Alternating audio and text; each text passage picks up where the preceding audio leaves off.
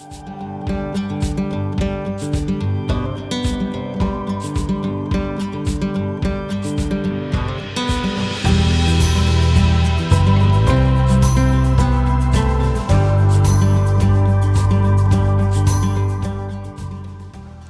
Seeds of Hope, Stories for Lent.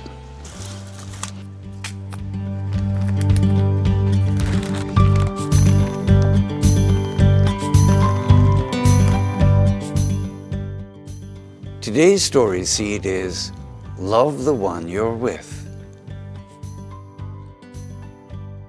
From the Gospel of Luke, chapter 9, verse 35. Then from the cloud came a voice that said, "This is my chosen Son. Listen to him."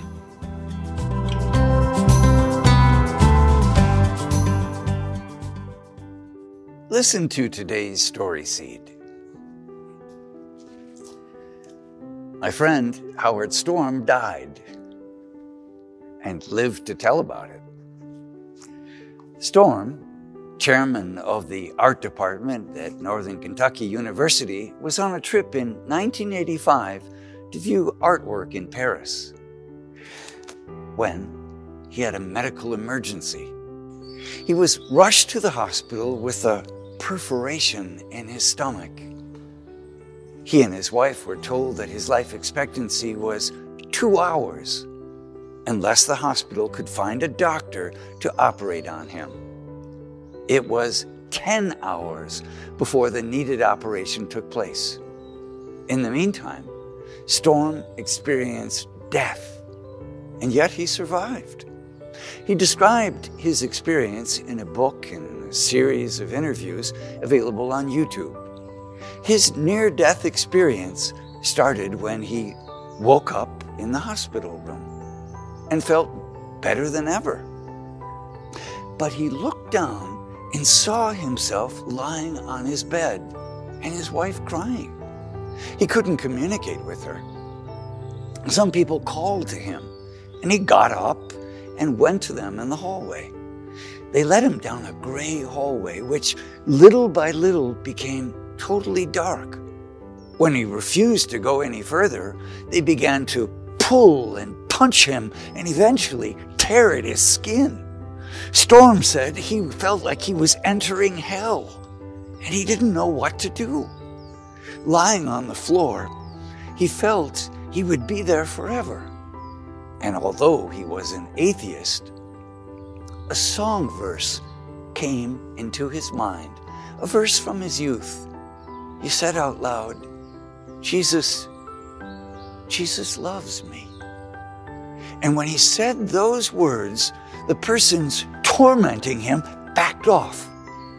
The adamant atheist became confused. As a child, he believed in Jesus and felt a deep love for his Savior.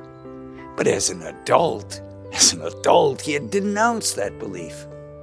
In that moment, he felt an overpowering yearning to feel the love of Christ he had experienced as a child. Storm said, "Jesus, please save me." He described what happened next. And with that, a tiny light appeared in the darkness, and it got very bright, a light brighter than the sun. And it was overwhelming because it was so bright. Storm said, "I wasn't afraid, but I didn't know if it was going to consume me. It was so bright.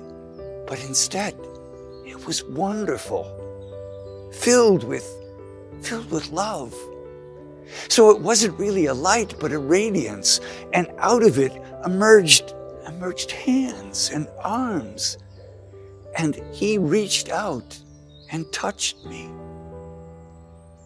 Held in Jesus' arms, Storm became aware that they were traveling upward, and eventually he came to see what he described as trillions and trillions of beings of light.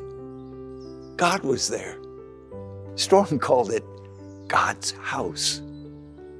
Jesus remained with him, and angels, beings of light, showed him scenes from his life. There was nothing about his honors or successes. What they were showing was how I had interacted with other people. He saw how much he had hurt his mother, and how he had rejected attempts by his father to reconcile their differences. Storm said he didn't want to see anymore. But Jesus said to him, "You really need to see it. You need to understand." It became time for Storm to return to his life. Jesus instructed him to love the person you are with. Storm said to Jesus that he would build a shrine to honor him. Jesus responded, "I don't want you to do that. I don't need a shrine. I just want you to love the person you're with." Storm asked, What good will that do?" "It will change the world," Jesus said. Storm awoke in great pain, but to the good news that the doctor had arrived and the operation was about to happen.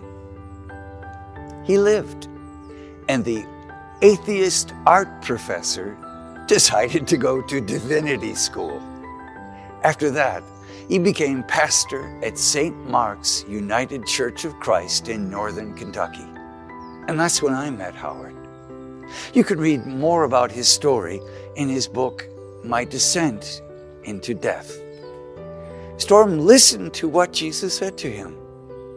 Few of us will have an experience as vivid as his, yet each of us has a chance to answer as clearly as he did. Remember, he was a tenured art professor, chairman of his department, and he gave it all up to become a pastor, trying to follow what Jesus said to him. If he can do that, perhaps you can do that too. There are many ways to follow the invitation of Jesus. The first thing you need to do is ask for help, and then listen. Sometimes when we listen, we don't hear words. We feel things or long for things. Look for the light. Keep listening and act on what you hear. Now, let's take 30 seconds to water the seed.